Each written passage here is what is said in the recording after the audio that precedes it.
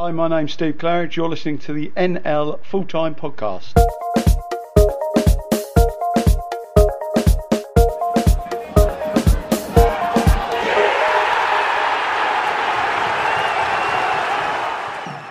Welcome to this week's NL Full-Time. I'm Luke Edwards. Hope you're keeping well. And it's been another eventful week. And we're going to talk about the inevitable, about what's going to happen with the National League. That's going to be in the first part of the podcast. So if you're fed up of hearing about that, then fast forward on to the second part when we review all the games that took place over the weekend. And there were a few. Some didn't take place for various reasons, weather and obviously disputes and things like that, and also COVID. Joining me to look at everything it is Rob Worrell. Hiya, Rob. Yeah, hi, Luke. And also with us it is Dickie Wharton. Hiya, Dickie. Hi, Luke. Good to see you again. Wearing a very fetching T-shirt that says "People ruin everything," which is quite appropriate at the minute. And also joining us on Valentine's Day, and it's his birthday, so happy birthday to former Hungerford Town manager Ian Herring. Hi, Ian. Hi, Luke. Thanks, mate. Good to see you as well. What's the age, Ian? Are you going to say? Or 37, unfortunately, mate. Oh, just still climbing up the hill, not over it just yet. I'd take that in a heartbeat, but there we go. Brill.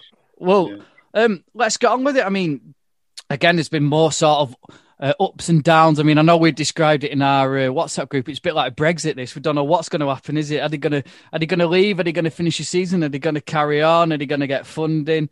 Obviously, there's certain managers who we've heard from who've got their views, and Ian, it'll be interesting as somebody who's not in the management side on National League South anymore, so you've probably heard views from both sides. What are you hearing? What are your feelings on it? I think the general consensus is the North and South will stop, but who knows? Time will tell. I think I was just saying to you guys before, I think it's all getting a bit stupid now on social media, etc., because nobody knows what's going on in other people's clubs. I mean, I can talk about Hungerford last season, for example. The season finished. They wasn't in a good position. They wanted the season to end. This year, by all accounts, they want to carry on, and that's for their reasons. But it's very easy to look at a league table and say, oh, you only want the season to finish because you're towards the bottom and that sort of scenario. There's other things, Chippenham Town, for example. How can you want to vote for the season to end and put new seats up behind the goal and all stuff like that? And it's all a bit, people's opinions, I think, are bordering on nonsense. I can only speak for Hungerford. We had a new stand put up last season, and that was a donation from a very kind supporter, and it was the money was to spend on that stand and that stand only. So nobody knows the internal goings on of football clubs, and we got to remember they've got no income whatsoever. Yes, they've had grants. They were led to believe they were going to get grants till the end of the season, but they haven't. So I mean, teams like Maidstone, they've got their full-time. How can those players play for nothing when it's their full-time job? So yeah, it's a very, very difficult situation. Thanks, Ian. It's good to have you on because you've worn the different hats. You've been a player. You've been a manager. I'm sure you're still in touch with a few of them. I think the one thing that everybody is agreed on right now is that it's a sorry mess. It really is. It has become a sorry mess. And you've got a lot of people using social media just to get their own voice and their own opinion out there. And one of the reasons for that is there's a massive lack of leadership. There's a massive radio silence from the powers that be. And we're in a chaotic situation even now. The clubs have 28 days to respond to the resolutions. Some have declared already, quite a few have declared already, and yet here we are now in a situation where the government's going to make further announcements on the 22nd of December. That's a funny month, isn't it? On the 22nd of February, which, let's not get carried away. There may not be too much, but there may be some uplifting of restrictions that are in place, and that might include crowds coming back at some nominated date in the future. And yet some clubs have now made their vote. Will the league hold out until after the 22nd of February? Can they? It is a sorry mess, and I'm sorry that we don't have all the answers between us. All we can do is put a fair debate out there. Let's just mention two clubs quickly. Dover, a day or so before we put this podcast out, Jim Parmenter has battened down the hatches. He's put everybody on furlough. He said he can't stand by and see the club that he's got out of debt go back into debt. He's resigned from the National League board. And then Hampton and Richmond, National League South side, in the playoff positions. They've announced that they're going to end the season as well, even though they are one of the teams, in those top positions, Ian. I'm sure we all agree it's chaotic. What on earth is the way forward from here? The trouble is, I think we don't know, do we? And I think, yes, there's been a lack of leadership from the National League, but I feel for them, to be totally honest. Unfortunately, I think there's been a bit of burying their heads in the sand, because whatever way they choose to go, you can't please everyone. That's not just in this situation, that's life. You can't keep everyone happy. Unfortunately, we're in the same situation last season. The league chose to null and void, carry on with the playoffs, and nobody knew what the future held. Hindsight's a wonderful thing, and possibly should this season have ever started. Obviously it did, on the understanding of grants, etc. But the National League, they're in the position of they're damned if they do and they're damned if they don't, really. And clubs, it is a time they've got to look out for themselves. They've got to do what's right for their football club, because long after this, when this has happened, those clubs have got to survive. And there's many businesses falling by the wayside due to essentially lack of income, and it'd be such a shame to lose some football clubs because of this situation. And the most important thing, forget about promotions, forget about relegations. In my opinion, these clubs have just got to save themselves, and when football can start again, whatever league that may be in, so be it. Yeah, it's interesting you say that, Ian. I know we spoke about it last year, and I'd hate to be on the sort of a board of that trying to make a decision. I think the main criticism is the whole thing that's come about with loans now is how the grants are maybe distributed, and I think that's maybe why we are in this situation now. Yeah, it's difficult, isn't it? I think there's no secret of how the finances were distributed, and the way it has been done, what each club has received is it fair? I don't know. But then there's the other side of the argument. They've got something rather than nothing. We all hear rumours of what players get paid at this sort of level of football. And I've said a long time ago, other people have said publicly at the end of last season, football needs to hit the reset button. But these sums of money are still getting paid at step 2 level of football. Now, let's take Dulwich Hamlet, for example, £3,000 every single week. They can sustain the level of wages that have been bandied about with those sort of supporter levels, but they're not getting them. They've budgeted on a season, understanding that they won't be asked to play unless supporters are allowed in their ground. They can't. I think some clubs, some football does really need to have a long look at itself and are they overspending? Like I said, before coronavirus come along, that might have been within their budget, within their means. But we all know that clubs overspend, and I think it's a harsh reality check, really. Ian, I wanted to ask you that because I have a feeling that you might have mentioned some sort of comment about this on social media in the last couple of weeks. What's your view on clubs using the furlough system at the moment? Because I know this isn't totally limited to National League clubs. I think there's some clubs in the Football League have done it as well. I think Barrow have furloughed some players. Have you got a view on clubs doing that, and then potentially we've seen them like bringing in players on loan from EFL clubs in order to sort of cut their costs and keep going? You know, I think for some of those clubs who want to continue, they're seeing that as an option.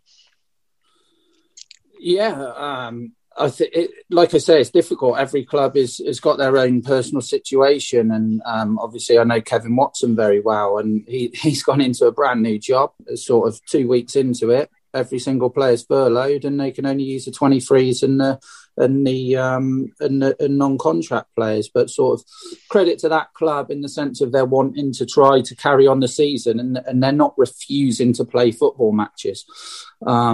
So yeah, the furlough is there to be used for if it's used in the right way, then some clubs are using it in the right way, like any other business up and down the country. But some of these chairmen, they are businessmen and they will be manipulating certain situations. And that's not only happening in football, that's happening in every industry up and down the country as well. Interesting on that. I mean, there was a tweet put out by Ant Smith, the chairman of Concord Rangers this week, and they're keen to carry on. They basically, I think they spoke to the players. The players are either playing for free or they're playing on reduced terms. While they sorted that out, they didn't play last Saturday. They got a stern letter off the National League and saying, you've got to play this week. And Ant Smith's like, we've already said we're going to play this week. We just want to sort ourselves out. And it just seems a bit harsh that clubs that are trying to cut the cloth are threatened with punishment, aren't they? Yeah, this again, as Rob said, it's a mess. The situation's a mess. But why are the club sort of doing that? Why are the league sort of doing that? They're probably doing that just in case of legal repercussions later on down the line, and sort of upholding their own rules for the league, if you like. Yeah, the clubs haven't got time, essentially, and I'm sure I've tweeted something before. There'll be thousands of players out there that would play for nothing. It's what I said to Hungerford at the start of this season. Hit the reset button, get players in to play for nothing, and then go again. I think Hungerford are a fine example of somebody that's cut their cloth accordingly, and you can still compete at this level of football. But yeah, Concord are in the same boat. They've never overspent. And yeah, some of the sort of they're continuing to play, and then to get hit with potential fines is bordering on madness. I was going to say, Ian, because you obviously that was your big thing last year about players wanting to play for free, and I know Tom's mentioned it. We've mentioned it before, and there are lots of other options before just null and void in the season. You can get in players from step 3, 4, 5. I'd be keen to play for absolutely next to nothing just to give them a chance. But then the other argument is, it's integrity. Maybe they're not as good as the players you've got, which means you might have beaten a team early in the season, but now that team could, another team could beat you who's in a relegation battle or a promotion battle because that squad is weakened. But like you said, there's some very talented players lower league, and you could, I'm sure, if a manager phoned you up, Ian, you could give them 11 players that you could get on a budget for probably £100 a week, couldn't you?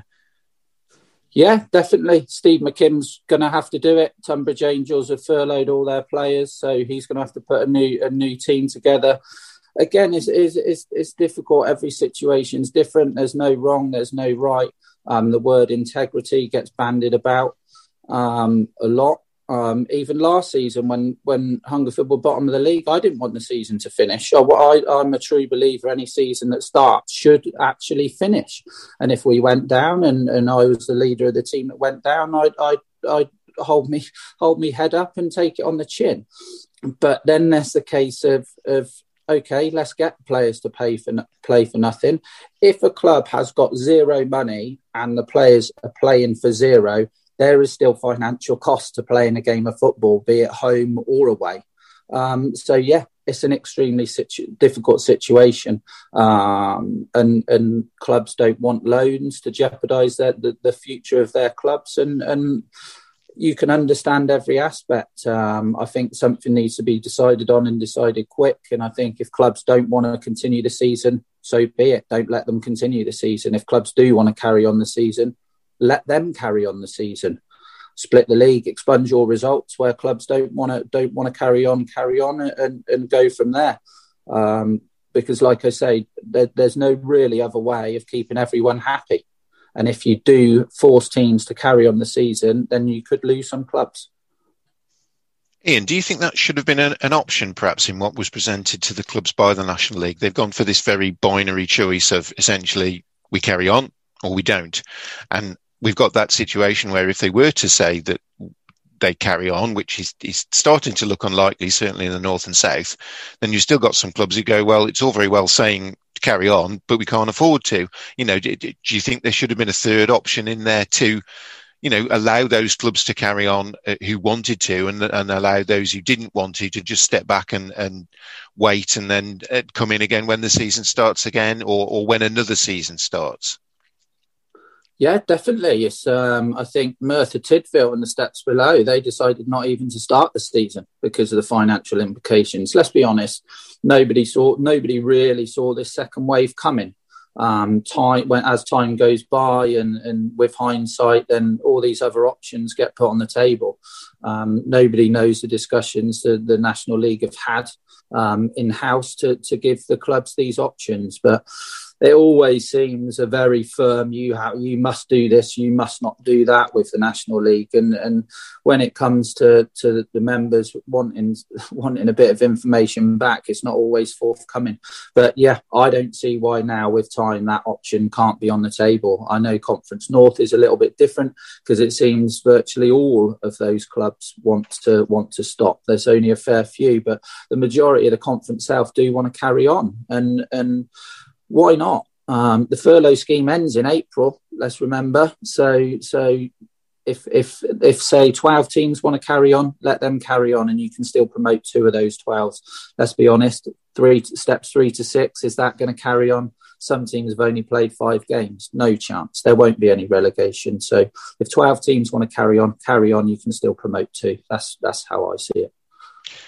Have you got any sense as to why there maybe is a divide in the way that the North are looking at things and the way the South? We hear a lot of comments. I think there's various people keeping running totals of, the clubs that have actually declared their intentions.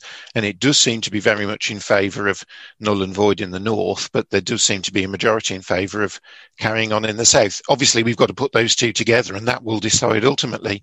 But it's just intrigued me as to why there is that split. Have you got any sense about that?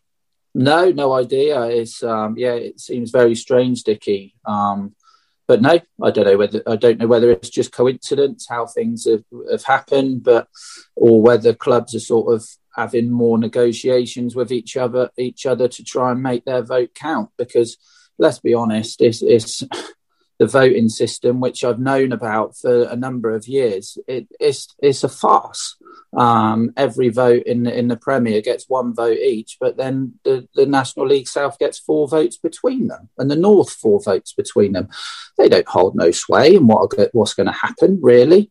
So yeah, that's something that in my mind needs to be addressed, and addressed very quickly. If the National League want all 66 member clubs, is it 66, 67 maybe, if they want to treat them all equally, give them all a fair vote.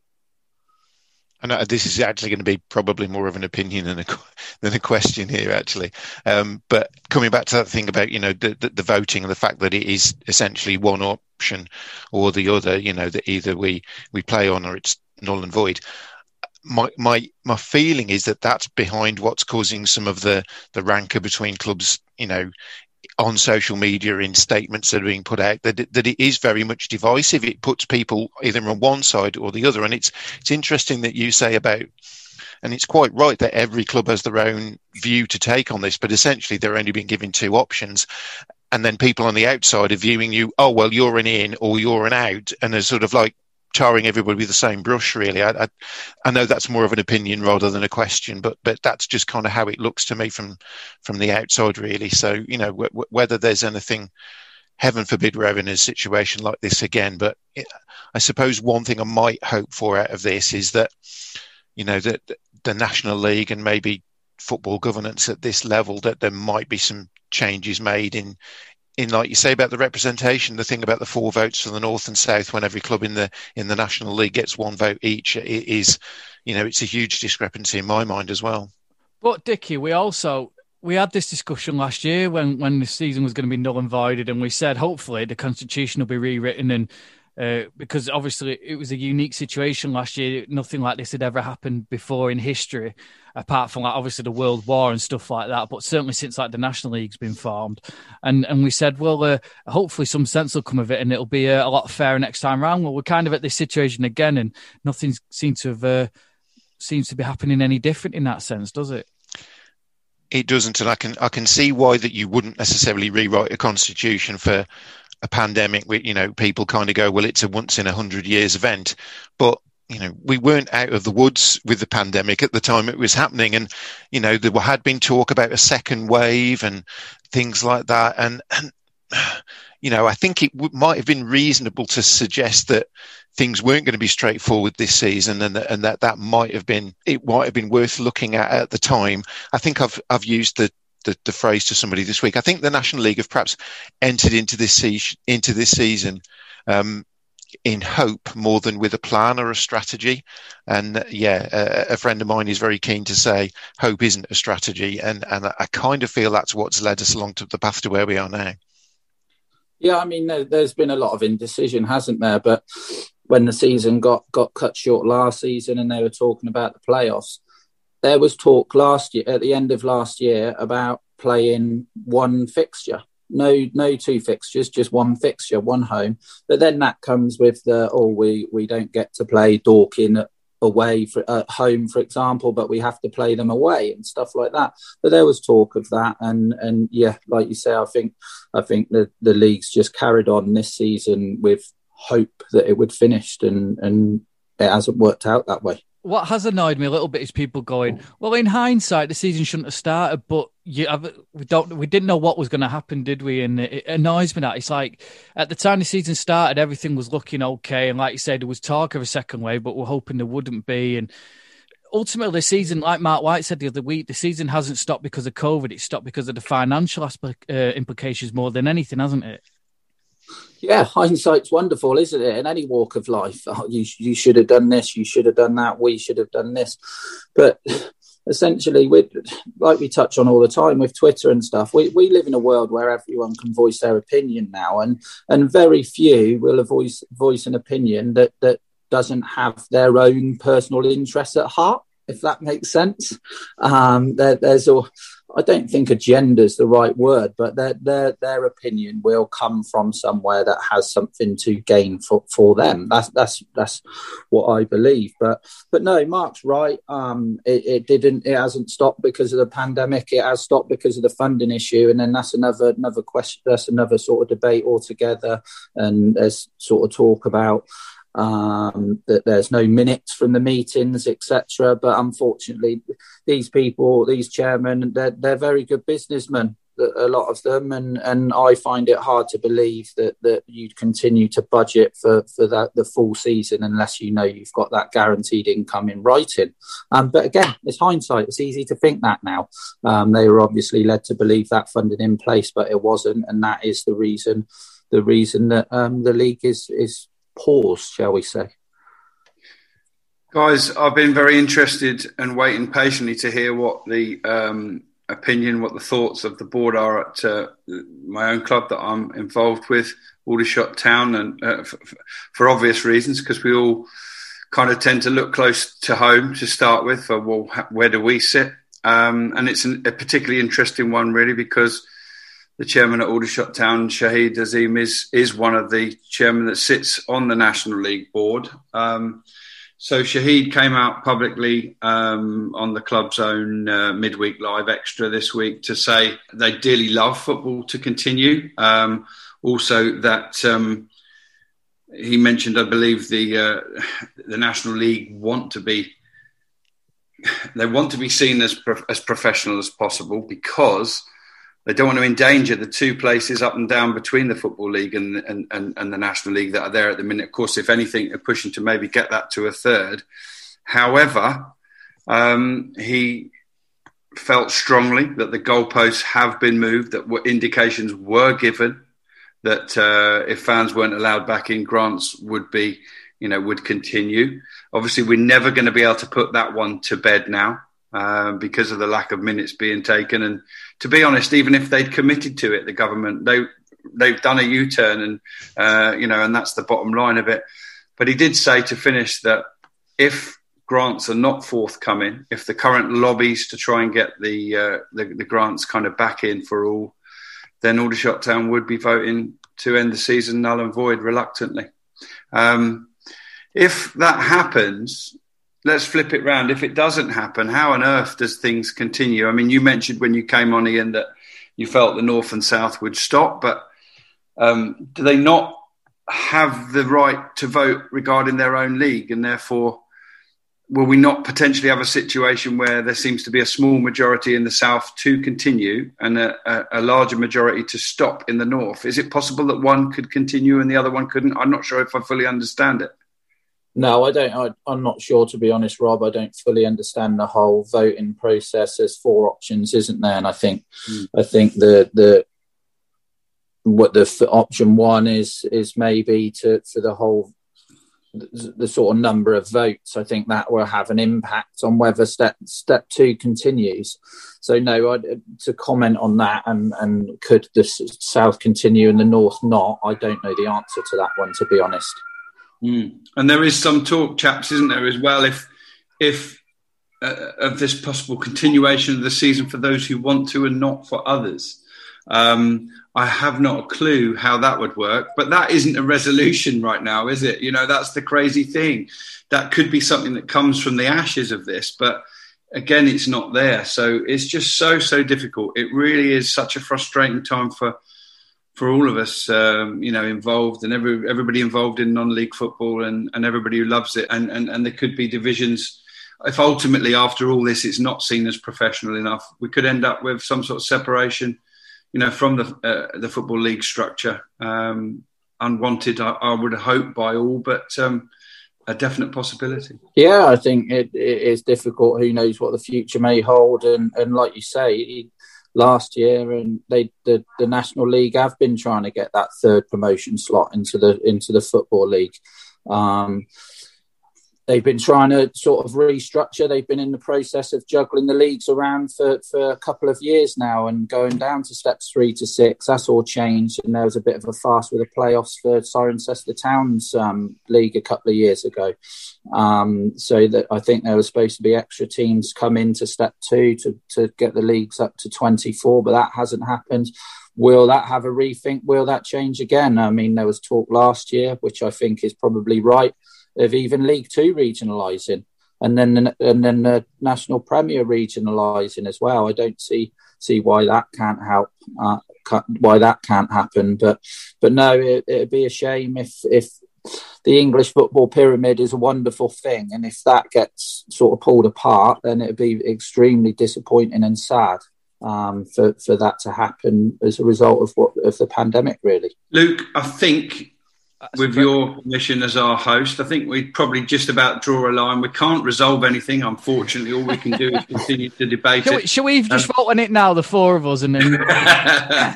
Well, let's not have a straightforward vote for 4 people. Let's have 4 different resolutions and then do it. Yeah. No, all joking apart, we're going to come back hard in a few minutes' time, or a few moments' time, after Luke plays one of his little jingles. And then we're going to come back and talk happier things like the football that is taking place, how Ian Heron is spending his birthday, and whether that voice we keep hearing in the background is trying to propose a resolution we haven't considered yet. So, let's talk about you. Actually, let's talk about me, just for a bit, because I was like you. In 40-odd years, I hadn't done much exercise, but I knew I had to start. So, I got the Couch to 5K app. From not being able to run for more than a minute, 9 weeks later, I was running for half an hour. It's simple, it's free, and it's all planned out. With a little support, it's amazing what your body can do. Join thousands of monthly users. Download the free 1U Couch to 5K app now. Because there's only one you. Over 5 million homes are at risk of flooding. Yet many people don't realise they're in danger. Even if you've never been flooded before, it can happen to you. Protect your family and home. Prepare, act, survive. Prepare a bag including medicines and insurance documents. Act by moving important items upstairs or as high as possible. Survive by listening to emergency services. Search what to do in a flood and sign up to flood warnings on gov.uk. I'm Ian Herring and you're listening to the NL Full-Time Podcast. Happy birthday to you. Happy birthday to you. Oh, we're all out of sync. That went better in practice. Yeah. We haven't been drinking this early in the day, but it sounds like it. No, it's Valentine's Day as well, so we're spreading the love, and Ian Herring is with us, and we're going to look at more happier things like the actual football that took place. In the National League, there was only 3 games that took place. Just before we get onto that, though, Dickie, I know Wrexham news, finally the takeover's happened, hasn't it? Yes, it has. The Financial Conduct Authority have given their blessing to. I think their company's name is the R.R. McReynolds Company. So Ryan Reynolds and Ron McElhenney have now formally taken over as the custodians and the owners of Wrexham Football Club. So exciting times. And I think on the day that was concluded, they had a midweek 2-1 away win to celebrate that with, which was a nice start. Yeah, unfortunately, I know BT were hoping to be there for their game against Notts County on Saturday, but the weather has put paid to that, as it did with a lot of games over the weekend. The snow and cold weather has really hit the country over the last week, and it's affected lots of games. The main game, the big one, was at the top. Sutton United, they're now closing the gap, aren't they, Rob, at the top? They beat Boreham Wood by 2-0, and this title race isn't over like we thought.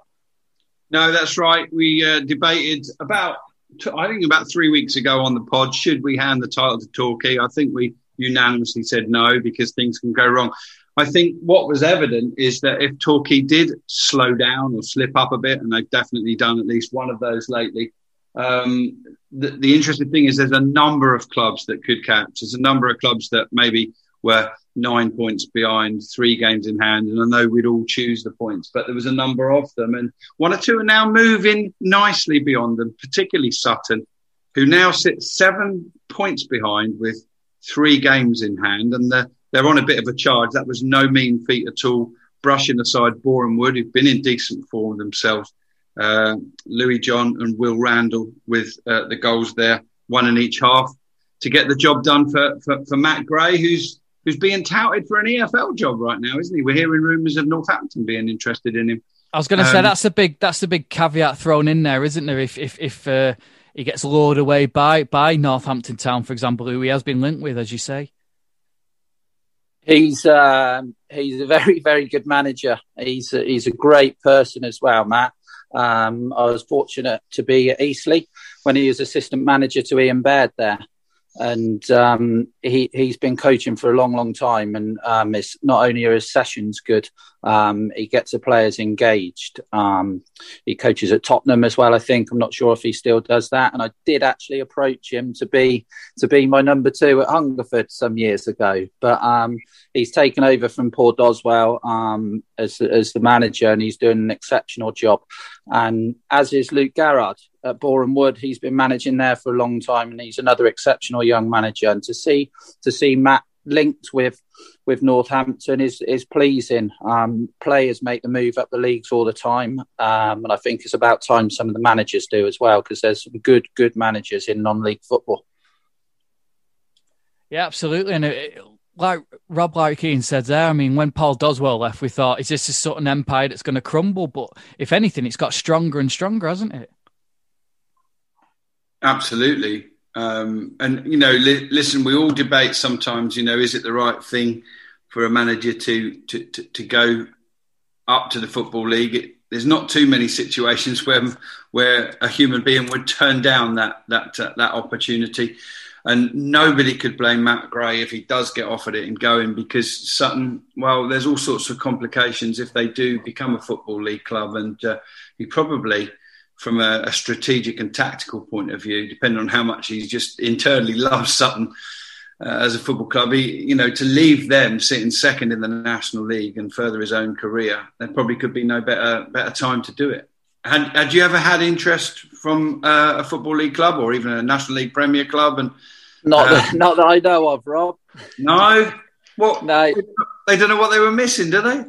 Not that I know of. I mean, everyone's different, aren't they? Some managers might, sort of when they're doing well, would potentially make inquiries at other clubs. I've never been one to do that, and would always commit to whatever club I'm at for the duration of my contract and sort of beyond, really.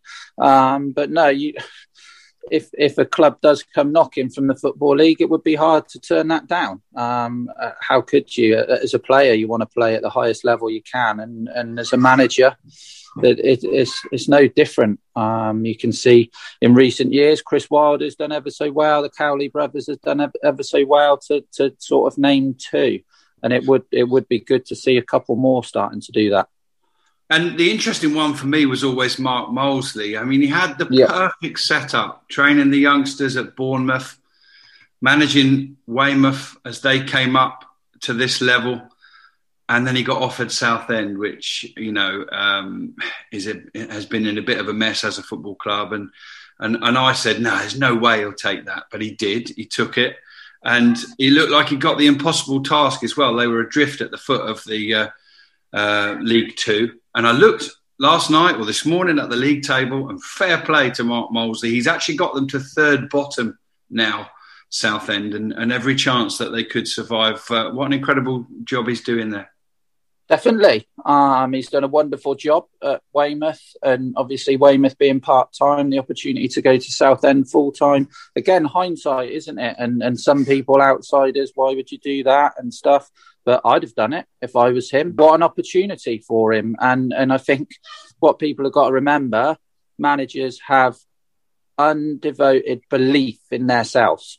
And you only got to look at what he's done at Weymouth on 2 training sessions a week, going in 5 days a week. He'll believe that he could get them climbing the table. And 3-year contract, I think it was. 3 years, start getting them to climb up the table. Why can't he go on to manage another club higher up as well? Altrincham were having a fantastic season, but the last couple of games have seen them fall to defeat, as Dickie mentioned. They lost at home to Wrexham by 2-1, and then he travelled down to Yeovil on Saturday and ended up losing by 2-0. And maybe all these long trips have just taken a toll a little bit over the last week. Yeah, perhaps so. They've dropped to 6 in the table. I know that it was a home defeat in midweek, as you mentioned, to Wrexham. And then, losing 2-0 at Yeovil yesterday. Rhys Murphy on target, and then Dagnall with the second one, both goals in the second half. Yeah, it's quite possible, that I think one of the things we've said about Altrincham is they do seem to have played more games than anybody else. I think they're on 23. So, if the league table does even out a little bit, are they going to stay in those playoff positions? And of course, another aspect of that is you're playing more games when other teams aren't, then you're potentially getting fatigued that little bit more quickly, particularly as they're still, a semi-professional outfit in a largely professional league. But yeah, I don't think Phil Parkinson will be hugely concerned. I wouldn't think so. I think one of the great things about Altrincham is they do seem to stick to what they believe in and what they know they're good at, and I have every reason to think they'll just keep doing that. Yeah, they don't panic at all, do they, Altrincham? And it'd be interesting to see how it does unfold if the season does carry on. And the only other game in the National League was, it was 0-0, Rob. I mean, Chris, it was a weird one. Chris was at the ground, wasn't he? And you were watching it on the stream. So it's a shame neither of you are on. But I know there was a WhatsApp exchange, and it seemed an interesting game, didn't it? Well, I think the most interesting thing was that they somehow managed to get it on. The pitch, as described by a couple of players involved, was like concrete, but they did do a fantastic job to get it on. Chris caught up with Danny Searle, the Aldershot manager, after the game, and you can hear that interview on our Twitter at NL Fulltime if you want to. But as for the game itself, I'll be the first to admit Stockport, if anybody were going to win it, I think they had 7 shots on target and 7 off. Aldershot mustered a grand total of about 3 off target during the game, but they did defend very resiliently and resolutely, and looked quite comfortable for large periods of the game. Ultimately, they almost did what they very often do and, concede a vital goal late on. But on this occasion, the league's top marksman, John Rooney, faced Mitch Walker with a penalty. Didn't really get hold of it too well, and Mitch Walker saved it. 85th minute that was, and so the shots went home with an unexpected point and a frustrating day for Stockport, particularly with Sutton making good ground on Torquay. So we're going to have a quick look at the National League North, where there was only one game played, wasn't there, Dickie?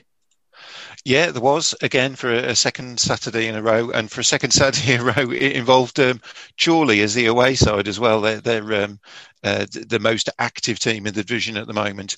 And, it was they got a 1-1 draw away to leaders Gloucester City yesterday. So I think probably that satisfies Chorley a little bit more than it will Gloucester, in that Chorley have nudged up into the playoff places on the back of that result. Gloucester stay top. 7 points clear. A goal on debut for Gold Amateo, who I believe is at FC Halifax Town most recently, or certainly his most recent club in this country. I think, from what I can sense, Gloucester are being quite smart in that. I know Alex Petheram's very keen to continue the season. They've obviously lost some players with the departure of James Rowe to Chesterfield and various players who've followed him out of the club. But they've been quite smart, and they brought in a number of loan players. I think they've taken Ryan Barnett on loan from Shrewsbury Town, a player I know well from Telford, and they're obviously gearing up to try and continue the season if the vote was to go that way, in the most cost-effective way, and they stay top of the table. Oh, I didn't mention the Chorley scorer there. I should have done as well, because it's Elliot Newby actually on target for the second time in a week. He scored their equaliser at Brackley away last week in what ended up being a 2-1 defeat, and got their goal again yesterday. So he's in a rich vein of form. I said yesterday jokingly, on the basis of the number of games they're playing, he'll probably end up being National League North Player of the Month just simply by playing more games than anybody else. yeah, by default. No, Elliot, if you're listening, congratulations. We've crowned you as the National League North Player of the Month. Yeah, 2 weeks to go still, and you're well ahead, we think. Yeah, in the voting, yeah, definitely. And in the National League South, one of the teams who were desperate to continue. You've heard from Mark White over the last few weeks. He's been very vocal about it. And you can see why, Ian, because they're top of the table and they're flying. They beat Welling by 5-0. And it's a game Mark White said he'll enjoy watching back when he's having I presume his coffee and whatever he's having for his Sunday breakfast. Yeah, definitely. You can see why they want the season to continue. I think financially they're okay as well. So they're sitting pretty at the top of the league. I think sort of Dartford and Dorking, everyone tipped them to be at the top as well, and Oxford are close behind them. But yeah, 5-0 home win, great performance. Welling have been struggling, and I think that struggle will continue even though they've got their new manager. But yeah, Mark's doing great things, and they'll be. It will be between them and Dartford, I think. Yeah, although you mentioned Oxford, I mean, they've snuck up the table. They had a really good FA Cup run, so I'm guessing that's helped them financially as well. They're on the telly and everything, weren't they? They were unlucky to lose to Shrewsbury, and they had a good win over Chelmsford by 4-1. James Roberts, he's had a really good impact. He scored a couple of goals, and also Harvey Bradbury's got 2 as well. Yeah, we took Harvey on loan a few years ago from Watford, and we played Oxford in pre-season. He'd done so well there. He got a move to Oxford. Sort of hasn't really worked out for him as of yet. He's been around a few clubs, but he seems to have settled at Oxford. And he scored 2. I think that's 4-2 for him now in the last 2 games. So he's doing exceptionally well. It's good to see. But Oxford City are an extremely well-run club. Justin Merritt behind the scenes there does great things at that club. They've got a good commercial setup. They do great things with the academy, and now they've got a good manager in David Oldfield. And the way they play football, they've sort of risen the table sort of quite quietly, and they seem to be in a good run of form, and I'm sure they'll want the season to carry on as well. Yeah, someone else who's doing really well. We're really surprised at how they're doing. A Eastbourne Borough under Danny Bloor, and it looked like they were going to get another 3 points. Greg Lowe scored on 82 minutes, but they were pegged back by the aforementioned Concord Rangers, who we mentioned earlier. And Concord will be delighted with that, as I say, with everything they've gone through, and it shows how committed those players are to that football club. Yeah, definitely. I think Eastbourne have probably done a bit better than expected. But they have got some good players, and Concord will be delighted with getting a result there. It's always a hard place to go, really, Eastbourne. And I think Concord, I've said it before, their recruitment, what they've done over the years is exceptional. The way they recruit players, where they get them from steps below, 1 and 2 steps below, and giving players opportunity. I think another young player made his debut yesterday as well. So, yeah, after what's gone on, they'll be delighted with the draw at Eastbourne. Eventful game down at Havant and Waterlooville on Saturday, and they've been disappointing this year, haven't they? Lost again at home to Ebbsfleet. Craig Robson scored Havant's goal, but Rakesh Bingham and Dominic Polion got the goals for Ebbsfleet. There was 3 red cards in that game. Both Solly and Witherington went at the same time. I'm guessing that was for a bit of fisticuffs. Lee Martin followed a minute later, the former Sheffield United and Exeter player, and he was at Manchester United as well when he was younger. And eventful game, but again, another defeat at home for Havant. Yes, they've changed to a 3G pitch, I think, this season, haven't they? Or a 4G pitch, and seem to be struggling to come to terms with that. But it's difficult, isn't it? The season's been so stop-start, and Havant have always been behind on their games. They've caught up a little bit now, but I think at one point they was on sort of 6-7 games when other teams had played 14-15 or what have you. So yeah, it's been very stop-start for Havant. And yeah, we'd have anticipated they would have done slightly better. They've only played 14. There is a long way to go in the season. I'm sure they'll be in the playoffs, but I think personally we can rule them out of winning the league.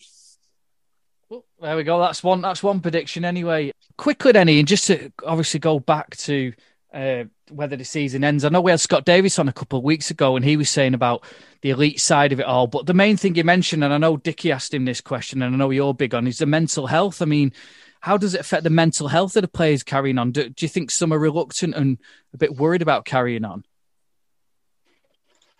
I'm not sure, to be totally honest. I can only go on players that I know and their experience. I don't think the safety aspect on a whole of concerns that many of the players. Obviously, if people have been affected by it, family members, people they know, then there will be people out there. I'm sure majority of players will want to play football for that release, for that sort of the mental health side of it. But it's something they enjoy doing. Like I said earlier, it's my birthday today, and I'm going to treat myself to a walk. It's not just football players. It's everybody. I'm fortunate enough that I'm still working because I work in construction, so I'm out and about. My wife's been working from home since last March. It's tough on everyone. There's no release. There's nothing. It's not like if you're having a bad week or a bad day, you can go for a meal, pop to the cinema, or there's just no release anywhere in the country. And I think that's probably why tensions are rising on Twitter and opinions are sort of being expressed more firmly. But no, going back to the football, majority of players will just want to play football, and that's whether it's step 1, step 2, or steps 3 to 6, wherever. Just as a release more than anything, yeah. 100%. Obviously, there's a financial element, and I touched on Maidstone earlier. They're full time. Some of them, it is their job. So, but on the whole, players will want to play football because when it boils down to it, we all do love playing football. Brilliant. Well, Ian, obviously you've mentioned about you're having a walk for your birthday. Anything else special? I mean, it's Valentine's Day as well. It's fallen double trouble on your particular. No, that's banned in our house, Luke. Brilliant. So is it just a quiet one? Well, obviously it's a quiet one, but I mean, are you just having a bit of a walk and then a quiet meal at home, couple of glasses of red? Yeah, maybe? bit of a walk. I cooked dinner this afternoon and watch the Arsenal game later on. Oh, excellent. So you're doing the cooking, are you? Yeah, I'm chef in the household. Nah, anything special on a Sunday or sausage cobbler this week? Oh, excellent. All round. Well, I was going to say all round to Ian's. We'd be banned. Yeah. Don't encourage that. Yeah, don't encourage that. Yeah. Anyway, Ian, thanks for joining us. No problem, Luke. Thanks for having me. Thanks a lot, Rob. Cheers, guys. Have a great week. Thanks for joining us, Ian. Cheers, Rob. Take care. Cheers, Rob. Take care. Dickie, thank you. Oh, you're very welcome, Luke. It's always a pleasure. And thank you to everyone for listening and subscribing. If you haven't done so, do subscribe. You'll find it on iTunes and Spotify and all of the good podcasting platforms. Until then, look after yourselves and we'll see you all very soon.